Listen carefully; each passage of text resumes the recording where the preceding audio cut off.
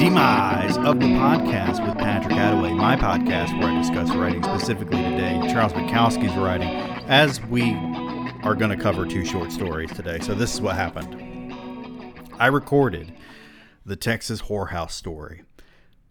I talked about an entirely different set of subjects, and it's kind of kismet that this happened. But when I went to edit everything together, I lost the first, 20 minutes of the podcast. And I took that as a sign. Because for one thing, while I enjoyed the short story, it wasn't the best for the podcast. I think the birth, life, and death of an underground newspaper is a better choice. And this is going to be the last Bukowski story that I read on here for a hot minute. Now, you'll see why, because I'm going to also include the last half of the podcast as kind of a bonus. But we're going to get through this short story, and then I'll edit in the last part of that podcast. It'll be a little jarring. You may not know what's going on, but I wanted to give you two stories in a sense. So I'm starting over from scratch, and I'm going to read a different story. Now, if you're not familiar with the podcast, if this is the first time you're listening, this is not what I normally do. What I usually do is I talk for a few minutes and then I get into what I'm reading. And it's not an audiobook podcast, so I am reading and analyzing. And I don't know of any other podcast that really does this. I know of podcasts that are quote unquote literary that basically give you a summary, which is not what this is. So let's just get into the reading. If you like it, thank you. If you don't like it, fuck you. There were quite a few meetings at Joe Hyan's house at first, and I usually showed drunk, so I don't remember much about the inception of Open Pussy, the underground newspaper, and I was told later what had happened, or rather, what I had done. Hyan said, "You said you were going to clean out the whole place and that you were going to start with the guy in the wheelchair. Then he started to cry and people started leaving. You hit a guy over the head with a bottle." Cherry, Haynes' wife, said, "You refused to leave and you drank a whole fifth of whiskey and kept telling me that you were going to fuck me up against the bookcase." "Did I?" "No." "Ah, the next time," Hyan said. "Listen, Bukowski, we're trying to get organized and all you do is come around and bust things up. You're the nastiest damn drunk I've ever seen." "Okay, I quit. Fuck it. Who cares about newspapers?" "No, we want you to do a column. We think you're the best writer in Los Angeles." I lifted my drink. "That's a motherfucking insult. I don't come here to be insulted." "Okay, maybe you're the best writer in California." "There you go, still insulting me." "Anyhow, we want you to do a column." "I'm a poet." "What's the difference between poetry and prose?" "Poetry says too much in a short a time. Prose says too little and takes too long." "We want a column for Open Pussy." "Pour me a drink and you're on." Hyans did. I was on. I finished the drink and walked over to my Skid Row court thinking about what a mistake I was making. I was almost 50 years old and fucking with these long-haired, bearded kids. Oh God, groovy, daddy, oh groovy, war as shit, war as hell, fuck, don't fight. I'd known all that for 50 years. It wasn't quite as exciting for me. Oh, and don't forget the pot, the stash. Groove, baby. I found a pint in my place, drank it, 4 cans of beer, and wrote the first column. It was about a 300-pound whore I'd once fucked in Philadelphia. It was a good column. I corrected the typing errors, jacked off, and went to sleep. So, this is, of course, analogous to his experience. I believe the paper was called Open City, And he wrote a column called Notes of a Dirty Old Man, which you can read in 2 books that were compiled. And Notes of a Dirty Old Man and More Notes of a Dirty Old Man. I have both. I should read some of them on here. But essentially, this column gained Bukowski notoriety as an author, and he was still working at the post office, and the FBI started investigating him as well. It started on the bottom floor of Hines' 2-story rented house. There was some half-assed volunteers, and the thing was new, and everybody was excited but me. I kept searching out the women for ass, but they all looked and acted the same. They were all 19 years old, dirty blonde, small ass, small-breasted, busy, dizzy, and in a sense conceited, without quite knowing why. Whenever I'd lay my drunken hands upon them, they were always quite cool. Quite. Look, Gramps, the only thing we want to see you raise is a North Vietnamese flag. Ah, your pussy probably stinks anyhow. Oh, you're a filthy old man. You really are so disgusting. And then they'd walk off, shaking those little delicious apple buttocks at me and only carrying in their hand, instead of my lovely purple head, some juvenile copy about the cops shaking down the kids and taking away their baby Ruth bars on the Sunset Strip. Here I was, the greatest living poet since Auden, and I couldn't even fuck a dog in the ass. The paper got too big. Or Cherry got worried about me lounging about on the couch drunk and leering at her 5-year-old daughter.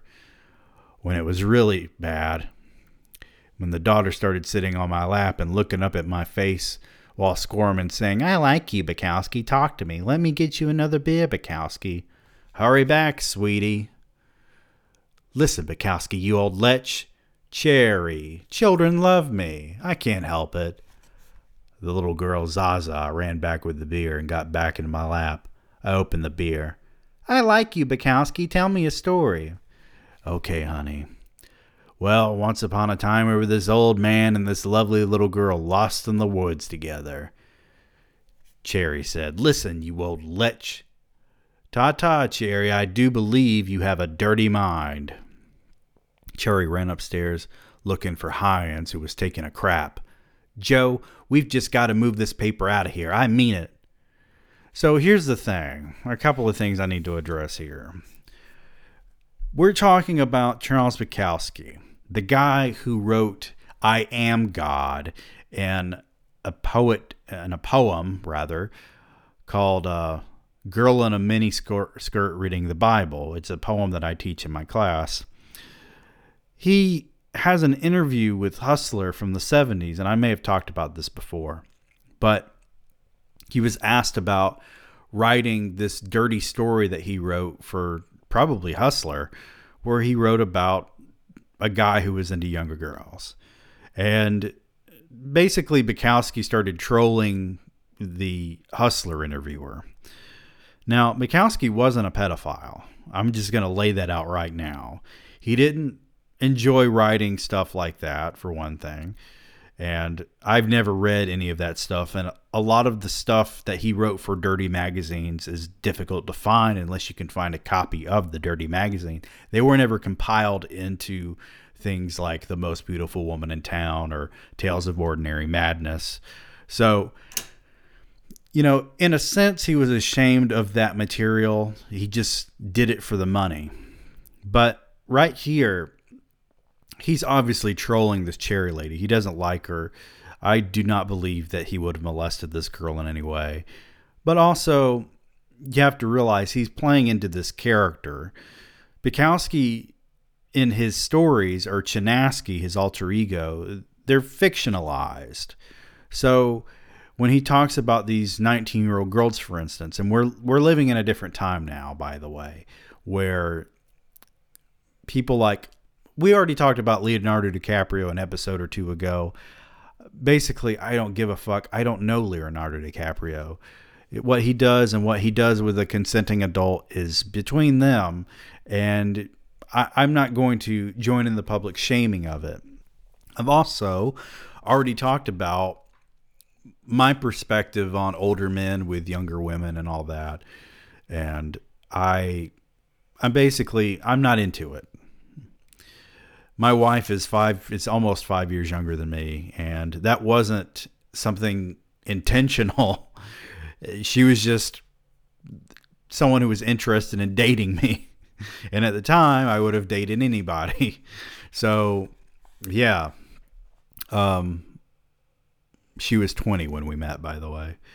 But, this is a guy who's in his 40s, almost 50, and he's around these 19-year-old girls, and he hasn't been laid in years. He talks about this at the beginning of the novel Women.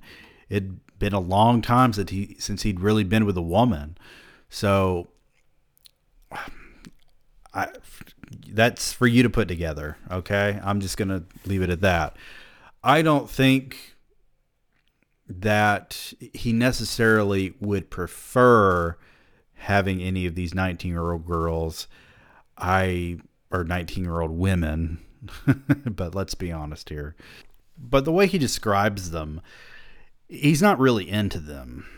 I mean, he's objectifying them, but at the same time, they're just there. But it goes back to him playing on the audience's expectations of him.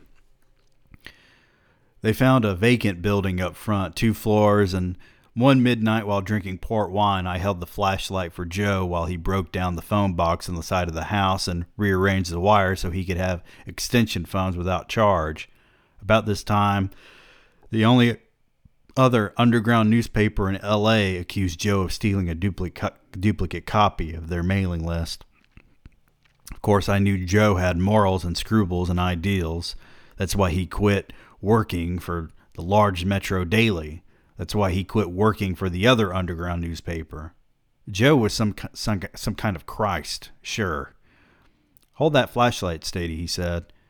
In the morning at my place, the phone rang. It was my friend Mongo, the giant of the Eternal High. Hank? Yeah. Cherry was over last night. Yeah. She had this mailing list. She was very nervous. She wanted me to hide it. Said Jensen was on the prowl. I hid it in the cellar under the pile of India ink sketches Jimmy the Dwarf did before he died. Did you screw her? What for? She's all bones. Those ribs would slice me to pieces while we fucked. You screwed Jimmy the Dwarf and he only weighed 89 pounds. He had soul. This is not the kind of conversation I was expecting to read today on the podcast, but here we are. For the next 4 or 5 issues, Open Pussy came with sayings like, "We love the LA Free Press. Oh, we love the LA Free Press. Love, love, love the LA Free Press." They should have. They had their mailing list. One night, Jensen and Joe had dinner together. Joe told me later that everything was now all right. I don't know who screwed who or what went on under the table, and I didn't care. And I soon found that I had other readers besides the beaded and the bearded.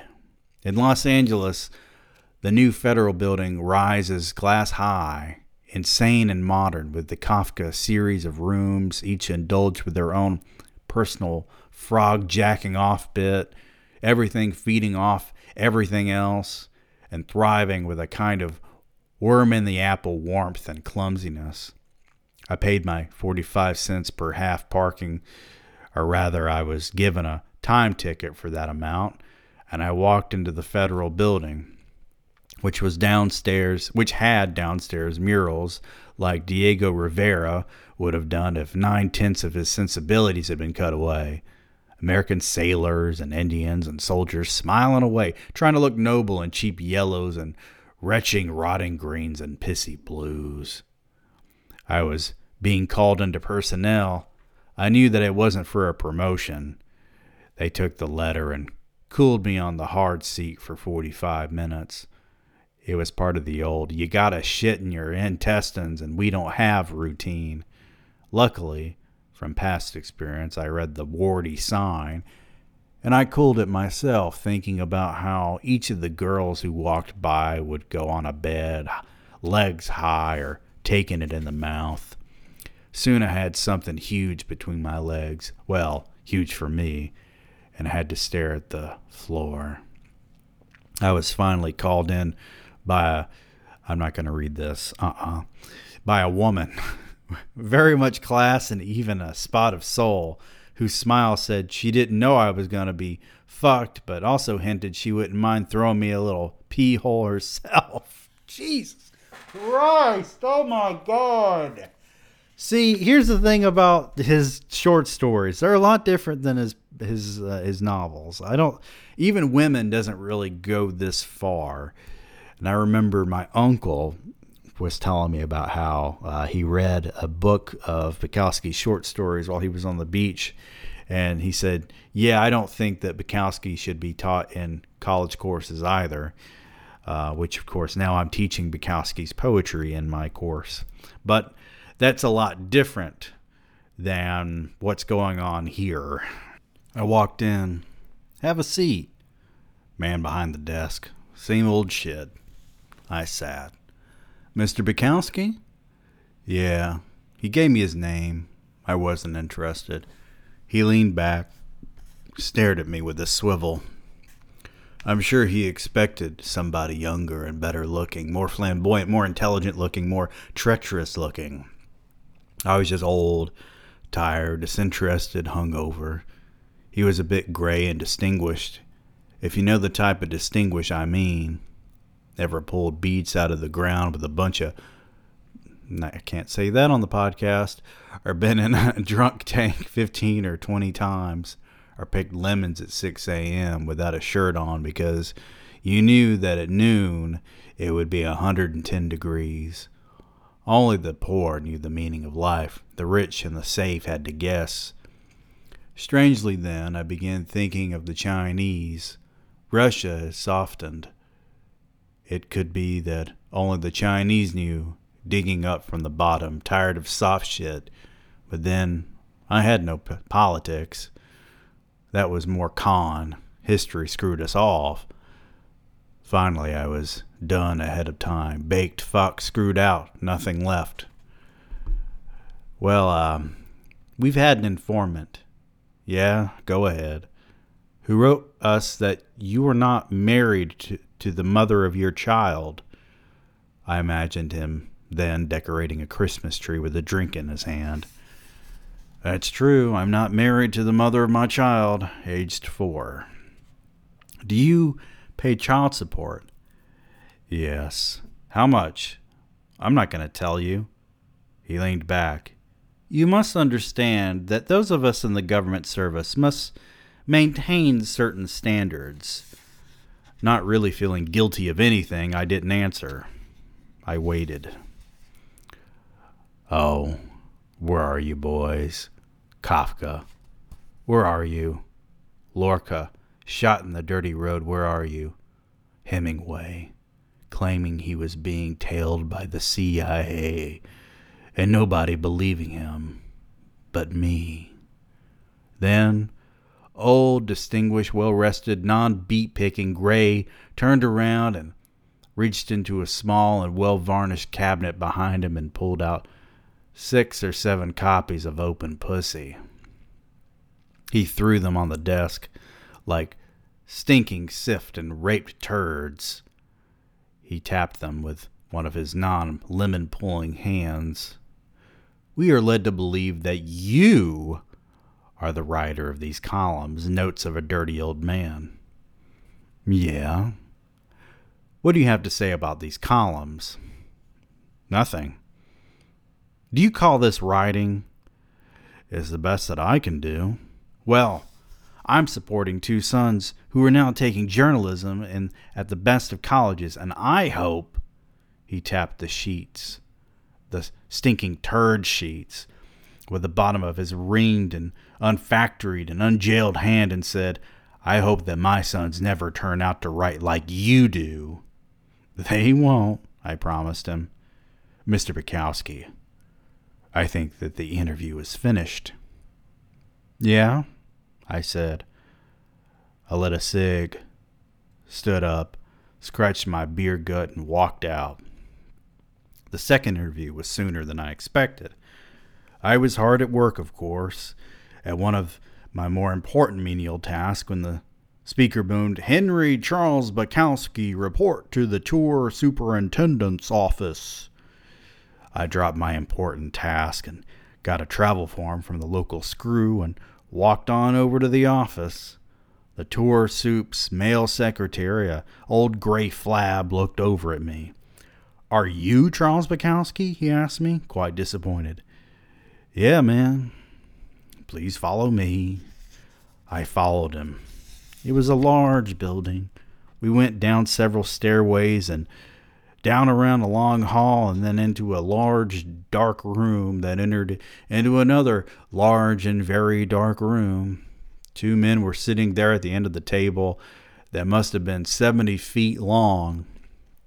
They sat under a lone lamp, and at the end of the table sat this single chair for me. You ever been in a room like this? Back when I worked a cubicle job, I went up to the 3rd floor of this office building. It was the top floor, and we were meeting these teams together in this big room that was intended for executives. But here's the thing. All the executives moved to Florida, so this was just an empty room. And it had a big screen for a projector, and it had very dark ambient lighting.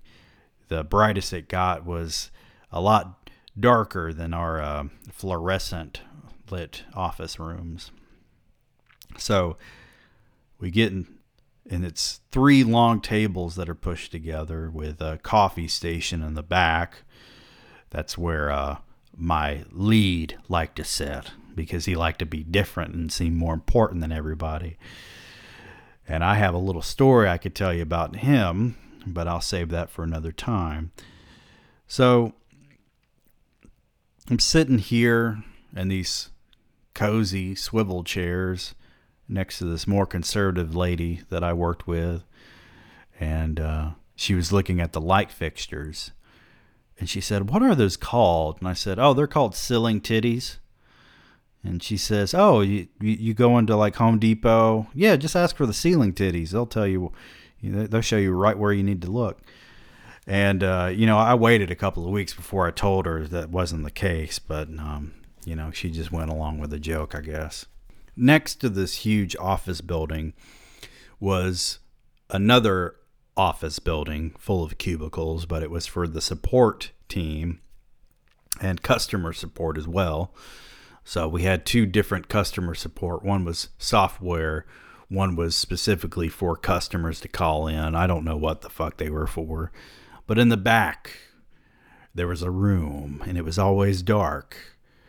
But it had, light from computer screens. And I have no idea what those people were doing in there. It had something to do with software. And I remember the offices up front for the VPs, they were the only ones who had windows. And one of the managers or VPs liked to open his office door on Fridays. And one Friday, he decided to play a Black Crowes live DVD, not a CD. He had a TV in his office, and he was playing the Black Crowes live on this TV while he worked. And he thought it was, I guess it was a treat for the rest of us to have to sit and listen to it while we were trying to work. I mean, I could hear it over my headphones. That's the kind of people that end up in management and VP positions, people. I walked in. The 2 men stood up. Here we were under one lamp in the dark. For some reason, I thought of all the assassinations. Bukowski? Yeah. They shook hands with me. "Sit down. Groovy, baby." "This is Mr. Smith from Washington," said the other guy, who was one of the local dog turds. I didn't say anything. It was a nice lamp, made of human skin. Mr. Washington did the talking. He had a portfolio with quite a few papers within. "Now, Mr. Bukowski, yeah? Your age is 48, and you've been employed by the United States government for 11 years. Yeah? You were married to your first wife 2.5 years, were divorced, and you married your present wife when? We'd like the date. No date, no marriage. You have a child? Yeah. How old? 4. You're not married? No. Do you pay child support? Yes. How much? About standard. Then he leaned back and we sat there. The three of us said nothing for a good 4 or 5 minutes. Then a stack of the underground newspaper Open Pussy appeared. Do you write these columns, Notes of a Dirty Old Man? Yeah. He handed a copy to Mr. Los Angeles. Have you seen this one? No, I haven't. Across the top of the column was a walking cock with legs, a huge walking cock with legs. The story was about a male friend of mine I'd screwed in the ass by mistake while drunk, believing that it was one of my girlfriends. It took me 2 weeks to finally force my friend to leave my place. It was a true story. I gotta say, I'm learning things about Bukowski every day. Do you call this writing? Mr. Washington asked.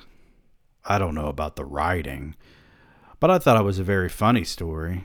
Didn't you think it was humorous? But this illustration across the top of the story, the walking cock, yeah, I didn't draw it. You have nothing to do with the selection of illustrations. The paper is put together on Tuesday nights. And you're not there on Tuesday nights? I'm supposed to be here on Tuesday nights. They waited some time, going through Open Pussy, looking at my columns. You know, said Mr. Washington, tapping the Open Pussies again with his hand, you would have to have been all right if you'd kept writing poetry. But when you began writing this stuff, he again tapped the Open Pussies. I waited 2 minutes and 30 seconds. Then I asked, are we here to consider the Postal's officials as the new critics of literature? Oh, no, said Mr. Washington. We didn't mean that. I sat and waited. There is a certain conduct expected of postal employees. You're in the public eye. You are to be an example of exemplary behavior. It appears to me, I said, that you are threatening my freedom of expression with a resultant loss of employment. The ACLU might be interested. We'd still prefer if you didn't write the column. Gentlemen, there comes a time in each man's life when he must choose to stand or run. I choose to stand. Their silence. Wait. The shuffling of Open Pussies. Then Mr. Washington said, Mr. Bukowski. Yeah? Are you going to write any more columns about the post office? I had written one about them which I thought was more humorous than demeaning, but then maybe my mind was twisted. I let them wait this time. Then I answered, not unless you make it necessary for me to do so. Then they waited. It was kind of an interrogation chess game where you hope the other man would make the wrong move. Blurt out his pawns, knights, bishops, king, his queen, his guts. And meanwhile, as you read this, here goes my goddamn job. Groovy, baby. Send dollars for beer and wreaths to the Charles Bukowski Rehabilitation Fund. Mr. Washington stood up. Mr. Los Angeles stood up. Mr. Charles Bukowski stood up. Mr. Washington said, I think the interview is over. We all shook hands like sun-maddened snakes. Mr. Washington said, meanwhile, don't jump off any bridges. Strange, I hadn't even thought about that. We haven't had a case like this in 10 years. In 10 years, who was the last poor sucker? So, I asked. I gotta say, as someone who has written some very violent and sometimes sexual things in my books and in my, not so much in my short stories, but, I've written about sex a little bit in my poetry. Last night when I read a poem that's currently on Substack, I used the phrase "mother's cunt," which I got from Louis C.K., but I've never had anyone challenge me on what I've written. It seems to me that there is a different perspective on the things that people write versus if they were to post a YouTube video of something like that, But with that in mind, there have been people who've been let go because of their social media. There have been people who weren't hired because of their social media. There have been people who have been fired for a lot of things that they've done on the internet. But with writing, I don't know. It seems like there's some sort of unspoken law or rule or some sort of respect for that. When I was growing up, my mother wouldn't let me watch anything, but if I wanted to read something, she would let me read it. And other people seem to have the same notion that if it's in a book, I guess you have the option to put the book down or not read it at all. No one's forcing it upon you. The fucking paper grew, or seemed to, and moved to a place on Melrose. I always hated to go there with copy, though, because everybody was so shitty, so truly shitty and snobby, and not quite right, Nothing changed. The history of the man-beast was very slow. They were like the shits I'd faced when I first walked into the copy room of the LA City College newspaper in 1939 or 1940. All these little hoity-toity dummies with little newspaper hats over their heads while writing stale, stupid copy. So very important, not even human enough to acknowledge your presence. Newspaper people were always the lowest of the breed. Janitors who picked up women's cunt rags and the crappers had more soul, naturally. I looked at those college freaks, walked out and never went back. Now, open pussy, 28 years later. Copy in my hand. There was Cherry at a desk. Cherry was on the telephone, very important, couldn't speak, or Cherry not at the telephone, writing something on a piece of paper, couldn't speak. The same old con as always. 30 years hadn't broken the dish, and Joe Hyans running around doing big things, running up and down the stairs. He had a little place on top, rather exclusive, of course, and some poor shit in the back room with him where Joe could watch him getting copy ready for the printer on the IBM. He gave the poor shit $35 a week for a 60-hour work week, and the poor shit was glad, grew a beard and lovely soulful eyes, and the poor shit hacked out the third-rate piteous copy. With the Beatles playing full volume over the intercom and the phone ringing continually, Joe Hyans, editor, was always running off someplace important somewhere. But when you read the paper the next week, you'd wondered where he'd run. He wasn't in there. Open Pussy went on for a while. My columns continued to be good, but the paper itself was half-ass. I could smell the death cunt of it. There was a staff meeting every other Friday night. I busted up a few of them. After hearing the results, I just didn't go anymore. If the paper wanted to live, let it live. I stayed away and just slid my stuff under the door in an envelope. Then Hyans got me on the phone. I've got an idea.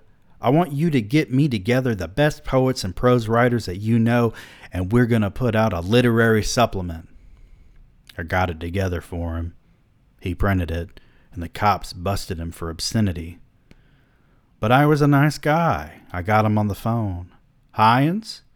Yeah. Since you done got busted for the thing, I'm going to let you have my column for free. That $10 you've been paying me, it goes for the Open Pussy Defense Fund. Thanks very much, he said. So there he was, getting the best writing in America for nothing. Then Cherry phoned me one night. Why don't you come to our staff meetings anymore? We all miss you terribly. What? What the hell are you saying, Cherry? You on the stuff? No, Hank, we all love you, really. Do come to our next staff meeting. I'll think about it. It's dead without you, and death with me. "We want you, old man." "I'll think about it, Cherry." So I showed. I had been given the idea by Hines himself that since it was the first anniversary of Open Pussy, the wine and the pussy and the life and the love would be flowing. But coming in very high and expecting to see the fucking on the floor and love galore, I only saw all these little love creatures busily at work. They reminded me very much, so humped and dismal, of the little ladies working on piecework I used to deliver cloth to, working my way up through rope hand-pulled elevators full of rats and sink 100 years old, piecework ladies, proud and dead and neurotic as all hell, working to make a millionaire out of somebody in New York, in Philadelphia, and St. Louis. Doesn't sound like much has changed since then, I gotta say.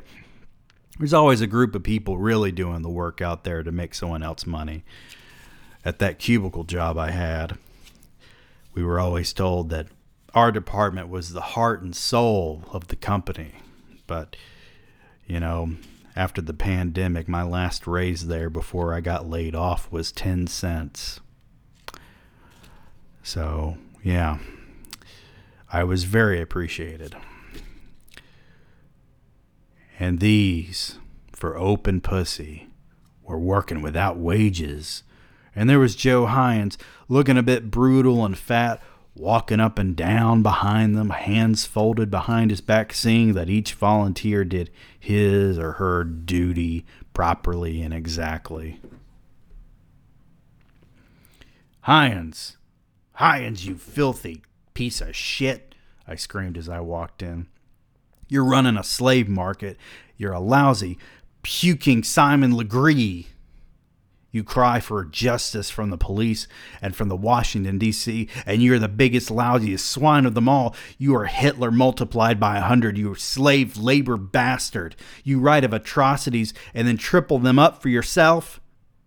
Who the fuck do you think you're fooling, you mother? Who the fuck you think you are?" Luckily for Hines, the rest of the staff was quite used to me, and they thought that whatever I was foolishness, and that Hines himself stood for the truth. "Sit down," he said. "We're trying to increase the circulation. Sit down and clip one of these green ads to each of the newspapers. We're sending out leftover copies to potential subscribers." Dear old freedom love boy Hines, using big business methods to put over his crap. Brainwashed beyond himself. He finally came up and took the stapler out of my hand. "You're not stapling fast enough." "Fuck you. There was supposed to be champagne all over this place. Now I'm eating staples." "Hey, Eddie," he called over another slave labor member, thin-cheeked, wire-armed. Poor Eddie was starving. Everybody was starving for the cause, except Hines and his wife. They lived in a 2-story house and sent one of their children to a private school, and there was old Papa back in Cleveland, one of the big stiffs of the plain dealer, with more money than anything else. You got to remember that this is the 60s when this is happening. It's still going on today. There's still people who are working for, barely anything, barely making it paycheck to paycheck, while someone is wearing a suit, smoking a big cigar with their feet up on their desk, doing nothing. And it strikes me that those who are ambitious for the sake of themselves. But those who are ambitious at an early age and they get their hopes and dreams dashed, they end up in these soulless jobs. And that is the nature of capitalism. Now, I'm not saying that capitalism itself is inherently bad. It's that we have perverted this notion that anyone, anywhere, can do anything they want. We've been selling this lie for the sake of someone else. Someone else has been getting the big cheese while we've been getting the scraps. We're expected to work 50 years, and then after we retire, we might have a decade or a little bit before we end up dead or in a nursing home. Does that sound like a good life to you? I mean, I guess life is what you make it. There are a lot of people who live that life who wouldn't change a thing. I like work. I'm not against work at all. I like the routine of my job. I like doing it. I don't have a problem with it. I've had people speak to me about moving up in a higher position, and I'm not ready for it. I like doing what I do.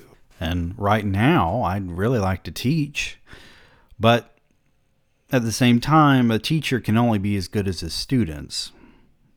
So when I get in front of a classroom and my class isn't getting what I'm putting down, you dig, then I can only put so much effort into the work. I can get down on my knees and scream and roar around the classroom to get their attention, but that doesn't mean that they're going to understand what I'm talking about. My friend Chris sent me this New York Times article about the death of the English major.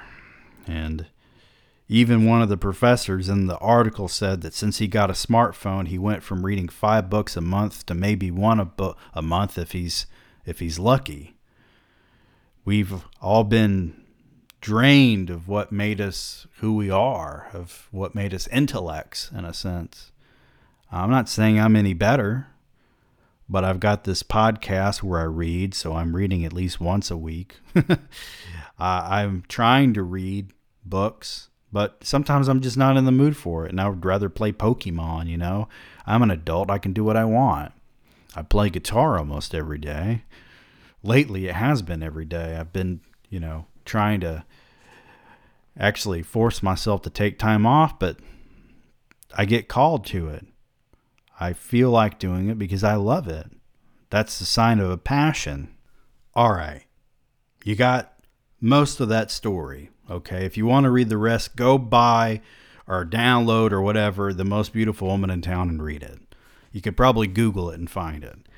But I am going to let this podcast end with the last half of the podcast that I recorded earlier today. It's going to be a little weird because I'm starting in the middle of a story, but essentially the Texas whorehouse story begins with Bukowski going to a whorehouse thinking that it's a regular kind of boarding house, and he's in this town in Texas because he's met this girl on a bus who cried because he wouldn't get off on the bus with her.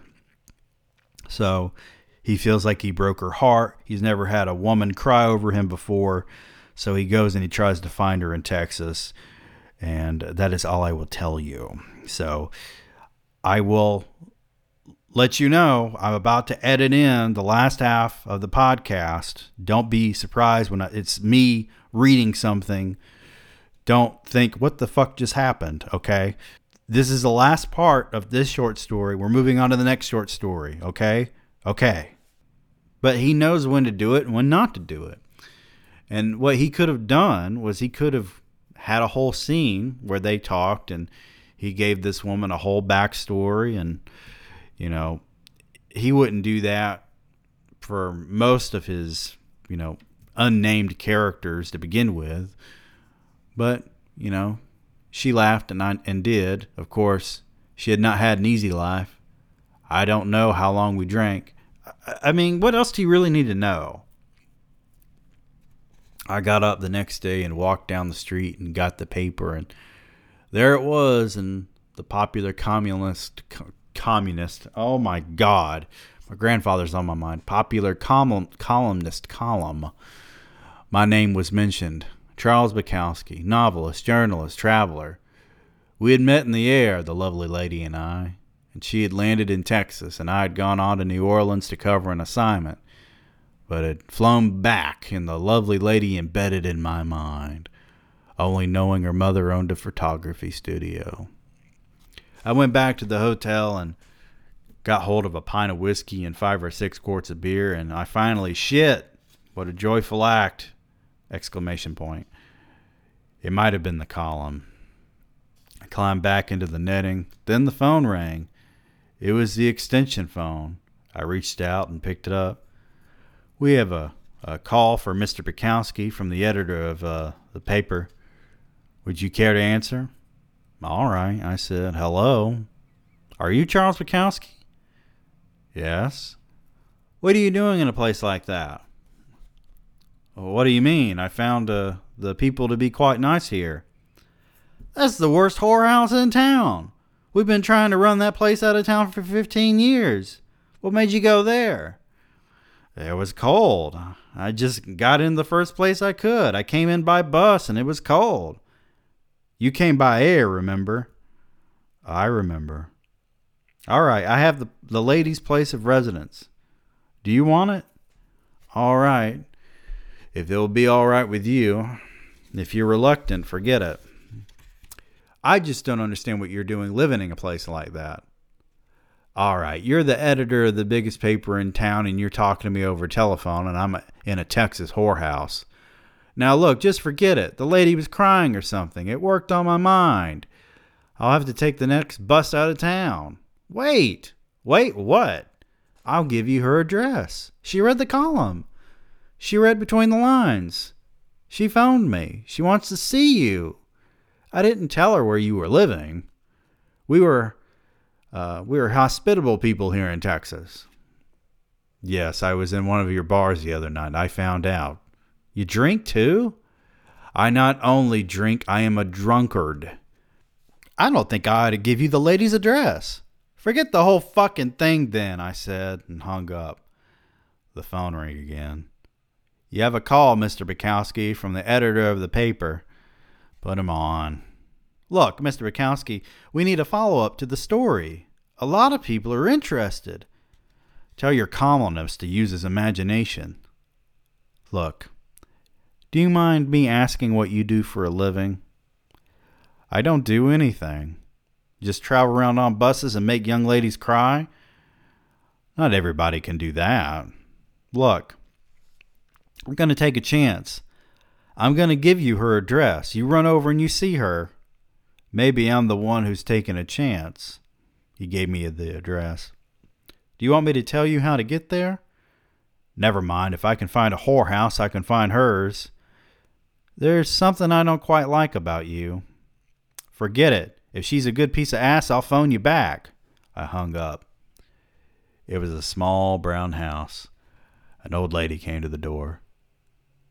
I'm looking for Charles Bukowski, I told her. No, pardon me, I said. I'm looking for Gloria Westhaven. I'm her mother, she said. Are you the fellow from the airplane? I'm the fellow from the bus. Gloria read the column. She knew it was you right away. Fine. What do we do now? Oh, come in. I came on in. Gloria, the old woman hollered. Gloria walked out. She looked all right still. Just another one of those healthy Texas redheads. I want to know how many women are named Gloria Westhaven in Texas. Jesus Christ, he's met two of them. They were redheads. She walked me into her bedroom but left the door open. We both sat down, far away from each other. What do you do? She asked. I'm a writer. Oh, how nice. Where have you been published? I haven't been published. Then, in a way, you're not really a writer. That's right. And I'm living in a whorehouse. What? I said you're right. I'm not really a writer. No, I mean the other part. I'm living in a whorehouse. Do you always live in whorehouses? No. How come you're not in the army? I couldn't get past the shrink. You're joking. I'm glad I'm not. You don't want to fight? No. They bombed Pearl Harbor. I heard. You don't want to fight against Adolf Hitler? Not really. I'd rather someone else do it. You're a coward. Yes, I am. And it's not that I mind killing a man so much. It's just that I don't like to sleep in barracks with a bunch of guys snoring and then being awakened by some horny damn fool with a bugle. And I don't like to wear that itchy olive drab shit. My skin is very sensitive. I'm glad something about you is. I'm glad too, but I wish it weren't my skin. Maybe you ought to write with your skin. Maybe you ought to write with your pussy. You're vile and cowardly. Somebody has to turn back the fascist hordes. I'm engaged to a lieutenant in the U.S. Navy, and if he were here right now, he'd thrash you good. He probably would, and that would only make me more vile. At least it would teach you to be a gentleman around ladies. I suppose you're right. If I killed Mussolini, would I be a gentleman? Of course. I'll sign right up. They didn't want you, remember? I remember. We both sat there a long time, not saying anything. Then I said, "Look, do you mind if I ask you something?" "Go ahead," she said. "Why did you ask me to get off the bus with you? And why did you cry when I didn't?" "Well, it's your face. You're a little bit ugly, you know." "Yes, I know." "Well, it's ugly and tragic, too. I just didn't want to let that tragic go. I felt sorry for you, so I cried."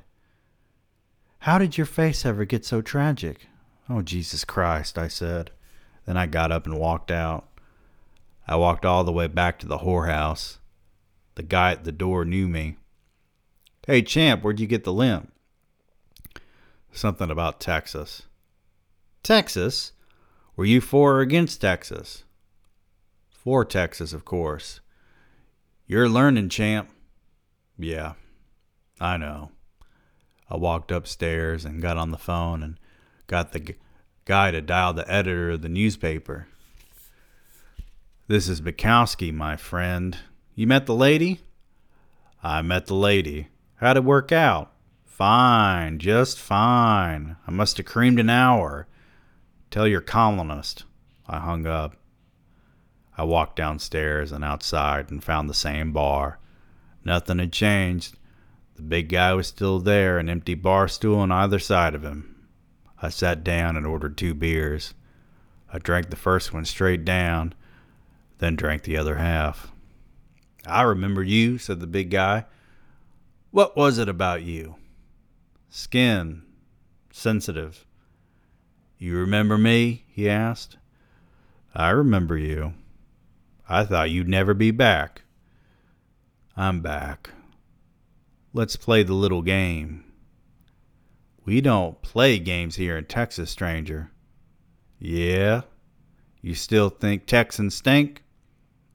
"Some of them do." There I was, back under the table. I got out from under, stood up, and walked out. I walked back to the whorehouse. The next day in the paper it said that the romance had failed. I'd flown out of town to New Orleans. I got my stuff together and walked down to the bus station. I got to New Orleans, got a legitimate room and sat around. I saved the newspaper clipping for a couple of weeks, then threw them away. Wouldn't you have? I think next week is going to be the last Bukowski story that we read in this series for The Most Beautiful Woman in Town and Other Stories. But what I like about this whorehouse story is that it sets up this would-be romance here. And he's come to this town hoping to see this woman who cried over him, and he took that as a sign that she must have liked him or maybe even loved him. So it's ironic, and it's not what you expect. It doesn't have a happy ending, and I think that one of the things that I love about drama is a good drama will have some level of unpredictability with it. Last night, I finally got my wife to sit down and watch As Good as It Gets with Jack Nicholson, which I still think is a good movie. But it doesn't have a predictability to it.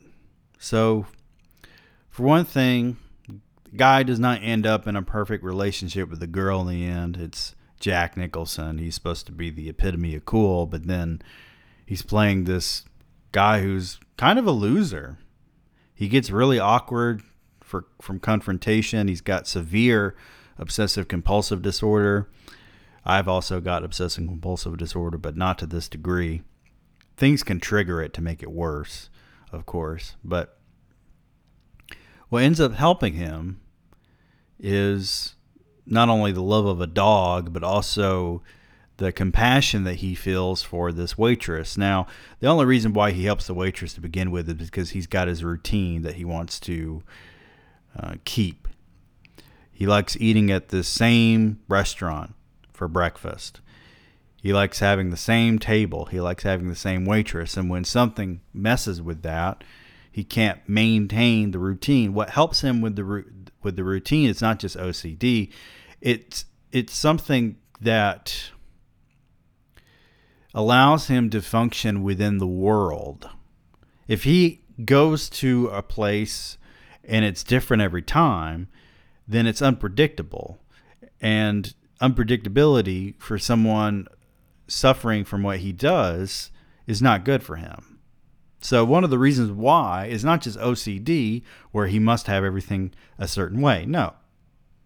It's following these rituals. The rituals help maintain his stability.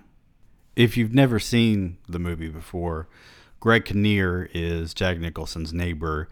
He plays an artist who happens to be gay, and when he's working with a model who is not really a model for the sake of a painting, the model conspires against him to rob him, and while he's being robbed, they end up hurting him, and because of the $60,000 hospital bill, he ends up losing everything. What's ironic and not predictable about all this is that is it Helen Hunt? I always get her name confused with Holly Hunter. One of them. She ends up getting more intimate with Greg Kinnear's character than Jack Nicholson. That's part of the ironic twist of it all. That I think that part of it is in response to the rise of the rom-com in the 90s. See, with Marvel films, people complain that there's too many superhero movies out and they're ruining everything and la-di-da. But in the 90s and the 2000s, that was the rom-com. We recently watched the first half of Failure to Launch with Matthew McConaughey just because my wife wanted to watch an older rom-com. And it was terrible. It was terrible. We couldn't finish it. And it was part of that led to the backlash, you know. As good as it gets was just in response to that sort of thing. But the real backlash was superhero films. You can't have one movement without something that has something to do with the previous movement. There's always a response. You know, punk music in the 70s was also in response to disco music. It wasn't solely in response to disco music, just like superhero films aren't just in response to rom-coms. But what you end up having in all of these movements is something that leads to the other thing. And pretty soon we're going to have another rise in something. I hear a lot of people getting tired of all these superhero films, and I don't think they're ever going away. Just like the Western has never really gone away. There's still Western films made all the time. Before I sign off, I want to talk a little bit about my new book, Green Skin, and also a couple of ideas that I have for episodes of the podcast. And they may not be well received when I eventually do them, but I still want to get around to them. So first of all, Green Skin. I wrote a Substack essay that introduced Green Skin. It gave the synopsis of Green Skin, and I want to read a little bit from it. So if you haven't followed along with my journey of writing this new novel, Green Skin, either on Substack or Demise of the Podcast, you'll be happy to know I'll regale you with those details. Basically, I have a new novel out, and I have to put forth a little effort to promote it, which is my least favorite part of the process. The official synopsis of Green Skin is my attempt at baiting the audience into reading the book without spoiling anything. Isn't that every synopsis, Patrick? Wayne's problems are fairly universal. He works for a company that doesn't appreciate him. His wife no longer loves him. When he looks at the crown of his head in the mirror, his scalp grows more visible each week. All of this is typical for a man in his late 20s, except his skin is changing. Suddenly his boring routine of going into work, coming home to eat fast food, and barely making ends meet is over, all because he's turning green. Pretty soon I will probably do a series on Greenskin. I don't want to do it immediately right after the book comes out, though. And part of the reason why is, other than the fact that I actually considered doing an audiobook and releasing it at the same time as the print and ebook, which I've decided against doing partially because of the podcast, but also because I have other things I want to do. And I want to give people the chance to read it before I start really getting into it. So I guess people could just not listen to the podcast and then read the book and then go back, but I don't want to deal with that right now. So other than this other Bukowski short story that I want to read, The Birth, Life, and Death of an Underground Newspaper, I want to do an episode about my music. I've talked about my music on here, but I think it's time that I have kind of a long discussion about it, because let's face it, nobody cares enough about anything to do with me to interview me about my fucking music. I've been interviewed about my writing before. I've never a day in my life been interviewed about my music. So I want to give kind of a history on it. I want to entice you to listen to more of it. I'll play some of it during the episode while I talk, of course.